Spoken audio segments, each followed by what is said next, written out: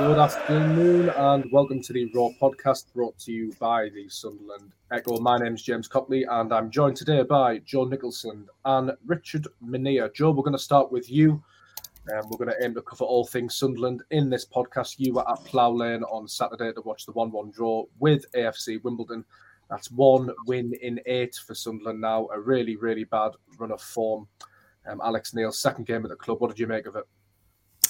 Quite an honest assessment from Alex Neil after the game, as I'm sure a lot of the fans will have seen. He's saying that his kind of assessment of the game and the squad is there's a lot of young players out there that look quite tired, that have played a lot of football this season, and also combine that with a few of the more experienced players, perhaps some of them that have been brought in have not played enough minutes this season. So it's a really difficult balance for him to kind of get at the minute. It was another kind of frustrating draw aside from the one moment of quality from Alex Pritchard with his second goal in 2 games with the free kick. Sunderland didn't really cause too many problems. Anthony Patterson as well in Sunderland goal had to make a couple of important saves, and it was another kind of concerning performance against a Wimbledon side that was struggling for form as well. The kind of sides that Sunderland needs to be putting away if they are going to kind of revive their push for promotion. And that's 3 teams now in Cheltenham, Wimbledon and Doncaster, 3 teams near the bottom of the table that weren't in great form that Sunderland haven't been able to beat. And confidence is still very low at the minute. As Alex Neil said after the game, players look quite tired. And it's quite concerning. And Alex Neil's got a big job in his hands. But I do think it is a good appointment. I'm sure we'll get on to kind of the managerial process and how it's kind of panned out over the last 2 weeks. But I do think Sunderland have got a good manager, a good head coach in Alex Neil now. And as I said before, he's got a big job to try and turn things around.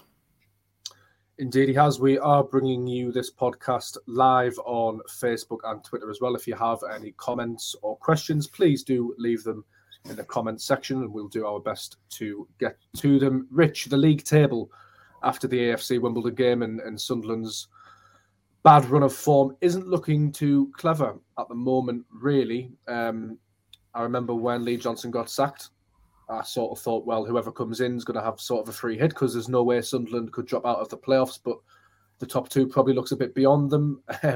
Now there's a real possibility that they're going to drop out of the playoffs. Yeah, very much so.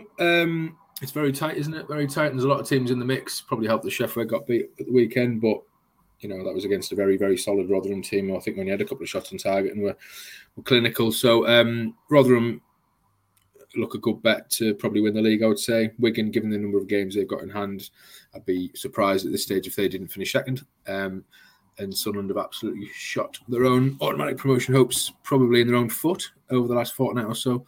Probably back a little longer, to be fair, ahead of the Bolton game. Things weren't great weather. There's a reason why Lee Johnson was sacked. But that said, the last 2 weeks have just been fairly calamitous, haven't they, on and off the pitch, I think it's fair to say. And it just shows how far Sunderland have sunk, really, when a point away at Wimbledon is seen in some quarters as kind of, stopping the rot and giving them something to build on. I mean, obviously that's the kind of games that Sunderland should be winning, but range of issues around, confidence, fitness, which Alex Neil spoke well on, I think, post-match. Didn't take him long to work out the issues currently with the squad. 40-minute training session on the Friday and the 90-minute game at Wimbledon on the Saturday showed him that it's a young squad. A lot of the young lads are understandably fatigued at the minute. Senior players who have come in haven't had a lot of minutes. The likes of Jermain Defoe, for all there was a lot of excitement around that signing. He's still a 39-year-old striker who's played a couple of games all season. So, as to what impact he's realistically going to have between now and the end of the season, we'll have to see.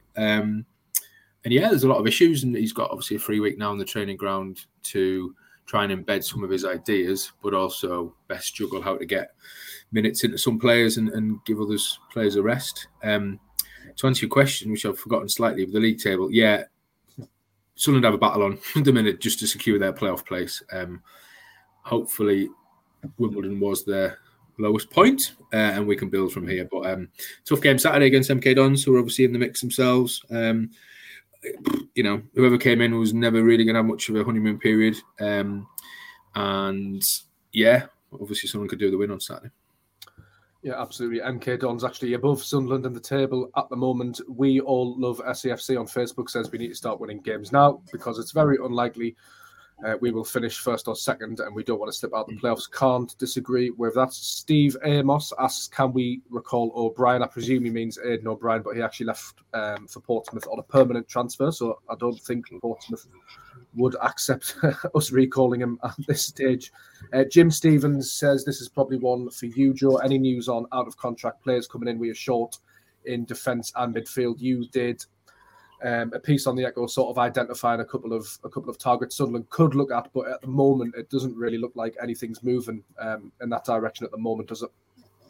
Yeah, it's difficult with free agents and players that are out of contract, and Alex Neil did speak about that after the game. He said it's an option they'll explore, and that's something that Christian Speakman had said before Sunderland brought in Alex Neil, that it's something that the club are assessing. But the problem is players that are out of contract now in the middle of February are not players that are going to be up to speed and not going to be players that can come in and play straight away. You're going to have to build their fitness up in likelihood. It's going to be hard to bring in someone that's going to come in on Saturday and going to go straight into the starting 11 and be able to cope with a competitive League One fixture. So there are a couple of names out there, but it's quite difficult to see any of them kind of coming in and making an immediate impact. They're going to maybe take a couple of weeks to get up to speed. By that point, Sunderland will only have a handful of games left and potentially, maybe looking at the playoffs. So it's a very difficult one, but it is something that Sunderland are looking at, particularly in defence. Letting Tom Flanagan go, we said at the time, was quite a big gamble, and it looks like that could come back to bite them because Danny Bath was out with an ankle injury on Saturday, so they were down to Bailey Wright and Callum Doyle, and if anything happens to them, they're down to Arbonnet Lamaji, who's hardly played any football and has been out with a long-term knee injury, and at fullback as well, Dennis Sirkin looks like he could potentially need a rest, but Sunderland allowed Denver Hume to leave and go to Portsmouth, so they're short of options at fullback, at left back in particular as well. So definitely areas in the squad where Sunderland look light. They will have a look at the free agent market, but it's another very difficult one at the minute. Yeah, I think as time goes on and as the season gets deeper, the decisions to let Hume go in January and Flanagan go in January just seem all the more puzzling. And you have to question those making the decisions because, we don't know yet, but these decisions could well cost Sunderland in the end. Rich? Well, they were trying to bring someone in, weren't they? They were trying to bring in a centre-back. But the Beavers, that didn't happen. According to the Peterborough end, that deal was on and off throughout the window, and Sunderland sort of panicked towards the end by the sounds of it from their end. Anyway, I'll be interested to hear the Sunderland version of events on that one. Rich, Alex Neil, you've seen a lot of managers come and go through the doors at the academy of light during your time covering football in the Northeast. What are your first impressions of the man? I think it's about 11 managers since I joined kind of Sunderland beat, as you were, and that was only 6-7 years ago, and that just shows you how bad those years have been, really. I think that's almost permanent managers as well. But anyway, that aside,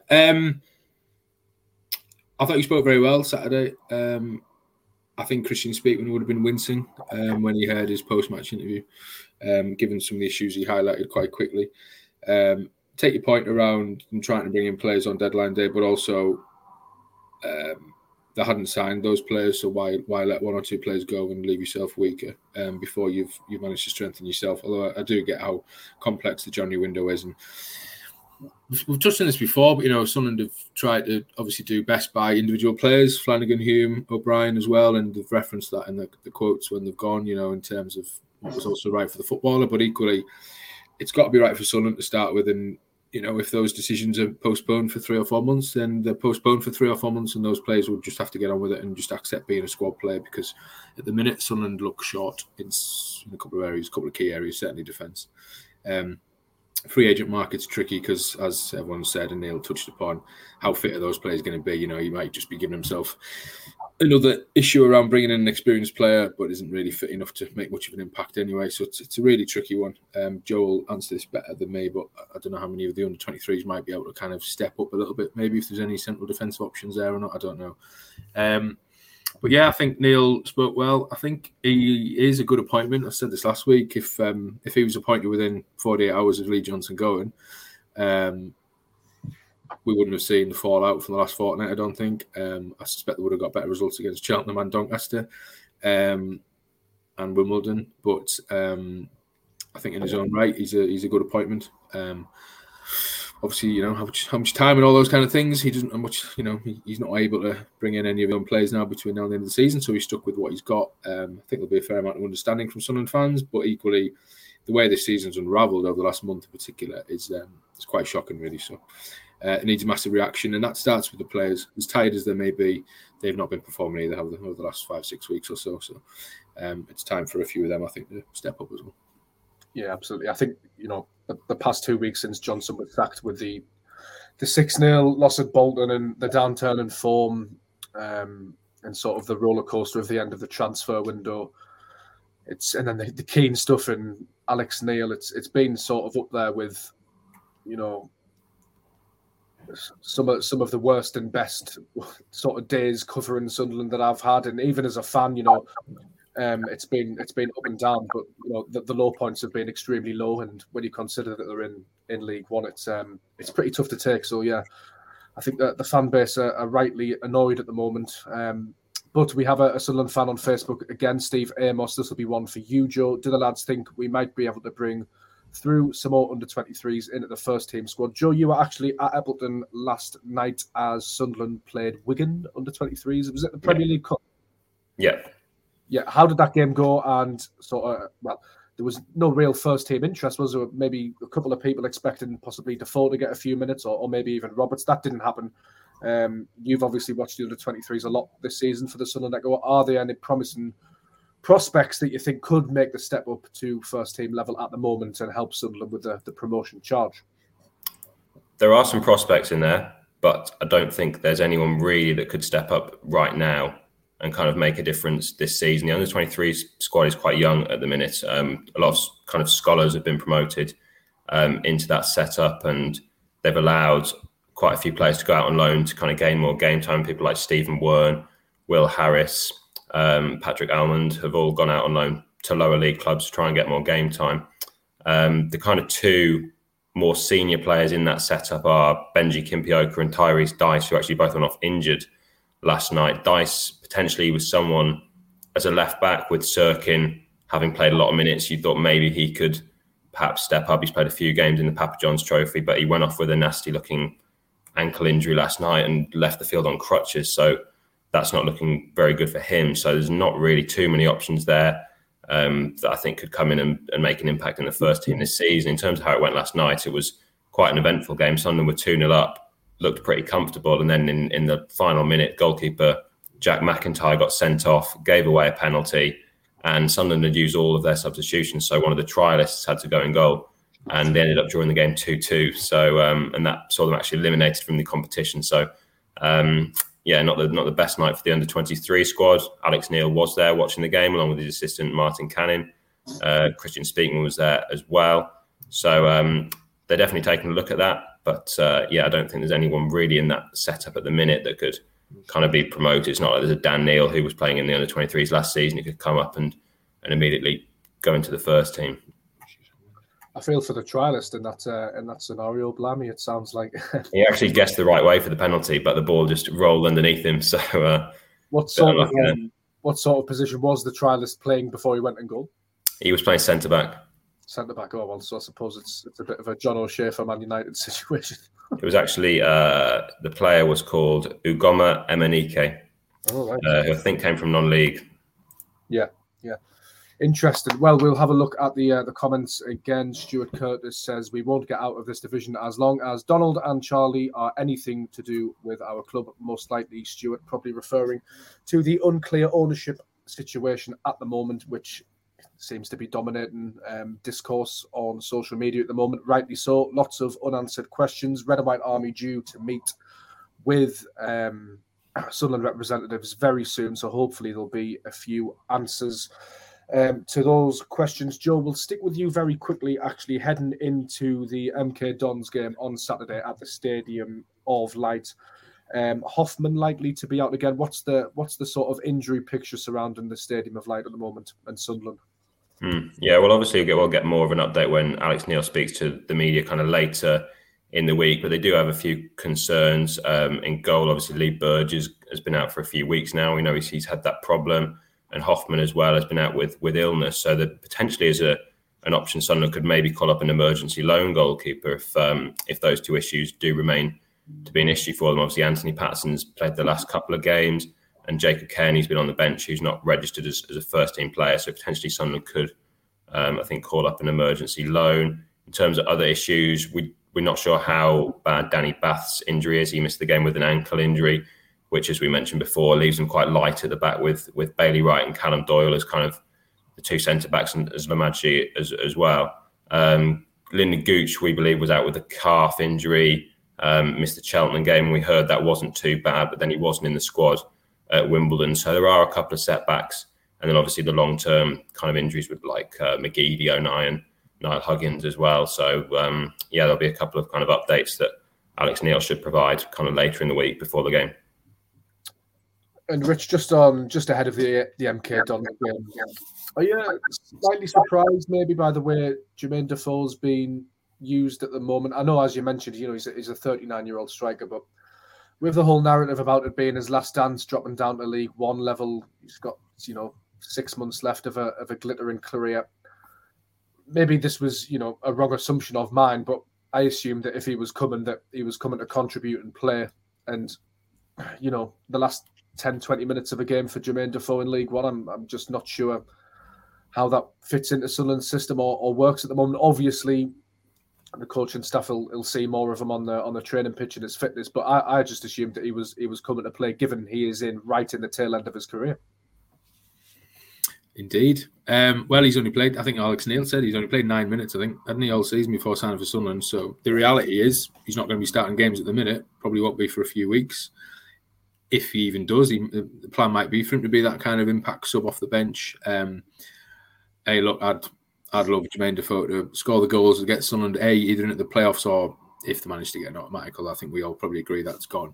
And it'd be a wonderful story if he scored the winning goal at Wembley and Sunderland went up and stuff, but I don't know, second comings aren't always quite as you'd hope they would be. We're only a week or two in, so let's hope he can just kind of build up that general match sharpness, I guess, and hopefully make a much bigger impact in games sooner rather than later. Hopefully this week on the training ground will help Alex Neil get some of his ideas across as well. But it remains to be seen what kind of impact Jermain will have between now and the end of the season. He's obviously got the quality, isn't he?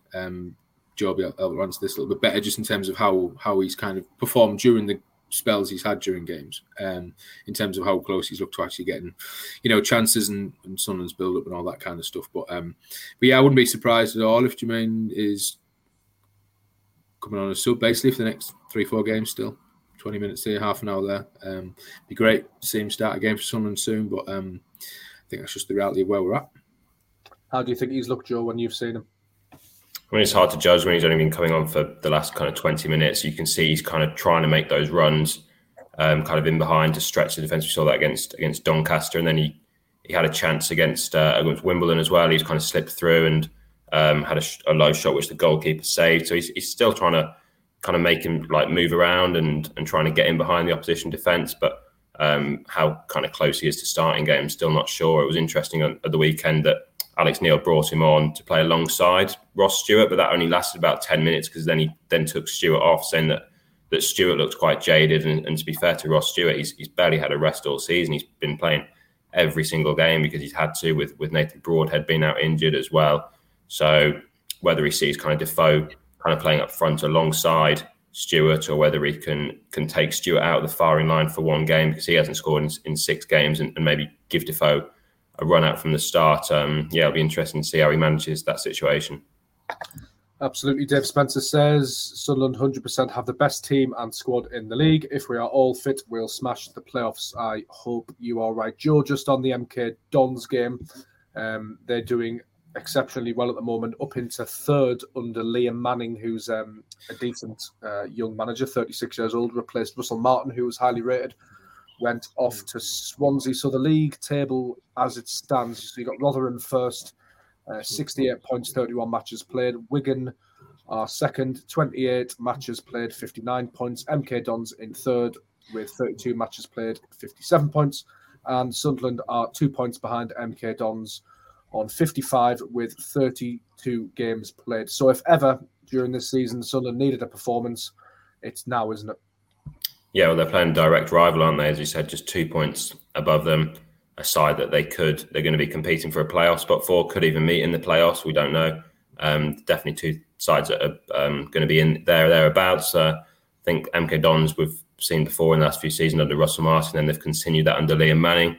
Like to try and play out from the back, like to try and play through the lines, play good football. And Sunderland got a really impressive win there actually earlier in the season, the second game of the season under Lee Johnson, and they went there and got a 2-1 win. I remember Elliot Embleton scored one, Ross Stewart as well. And that felt like quite a significant win at the time against a good side that we thought were going to be up there, and it's turned out to be the case. So we'll see how it plays out at the Stadium of Light this weekend, but another really tough test for Sunderland. Against a side that are going to be up there, and with confidence low at the minute. Obviously, Alex Neil's going to have had a full week on the training pitch to work with them, kind of implement his ideas, which I think is going to be really important, and we'll see kind of what he can bring ahead of this game on Saturday. Yeah, the pre-season game against Hull and then the wins over Wigan and MK Dons, the start of the season seemed a very, very, very long time ago. What was I going to ask you, Rich? Sunderland fans really a dual performance by these Sunderland players now, aren't there? It's this downturn in form has been shocking. You mentioned the other week when Defoe re-debuted that these Sunderland players shouldn't need a big crowd to get them going. They should be able to do it, and they really do owe Sunderland fans a performance. Yeah, I think so. I take on board fully. Alex Neil obviously have a better grasp of all these things than we would, but his points. Which seem very valid around the kind of fatigue levels of some young lads and those more experienced players who haven't had a huge amount of minutes. So he's kind of juggling those issues. So it's against the backdrop of that. But yeah, performances have dipped worryingly so probably since the Sheffield game, I guess. I don't know. What was that, 5-0? How long was that ago? It seems like a lifetime, but it wasn't. End of December, wasn't it? End of December, yeah. So since sort of the start of the year and where we are now, you're only talking 5-6 weeks. Sunderland have gone from being, top of the table to now worrying about playoff space. So, I think whoever starts on Saturday, it'd be interesting to see, actually, Alex Neil's first 11 properly at home. Because he only had 40 minutes on Friday, do you know what I mean, for the Wimbledon game. So, it'd be really interesting to see what kind of team he selects, how they set up. We know he's keen on the high press, things like that. Whether they're able to do that at the minute with the players, we'll have to see. But yeah, I think they do. Other fans, it'd be interesting to see the crowd as well. Obviously, a huge crowd for the return of Defoe. I imagine it'd be slightly lower this week, but Sunderland are always well backed massively, and it would just be great to just start building some kind of momentum on the pitch against a backdrop of things off the pitch. You touched on the ownership issues, which is a key issue for fans, and rightly so. There's a meeting tomorrow with the Red and White Army and other fan organisations. Whether there'll be any more clarity then, we'll wait and see. But yeah, there are a lot of issues at the club on and off the pitch, and it'd be great to just get back to winning ways Saturday, hopefully, and first and foremost try and cement that playoff place, because at the minute they're only going one way, and that's down. So yeah, absolutely. Philip King says we all know Robson is going to score the winner in a 1-0 defeat. It's a Sunderland way. I think actually Ethan Robson got recalled back to Blackpool in January. I'd have to double check that one, but I'm not sure he's actually at MK Dons anymore. Jim Stevens adds Embleton, Doyle, Neil Stewart, all jaded. Speakman surely has to be looked at for poor transfers. All coaching setup needs changing to be fair. Interesting points made by all. The Sunderland Echo will have full coverage of the MK Dons game at the Stadium of Light over the weekend, so check in for that. We will also be bringing you Alex Neil's press conference and full coverage of the Red and White Army meeting minutes when they drop. And you can subscribe to the Sunderland Echo for an ad-light experience. And thank you for listening to the Raw podcast. Once again, thanks, Joe and Richard, for joining me. I've been James Copley, and cheers for listening.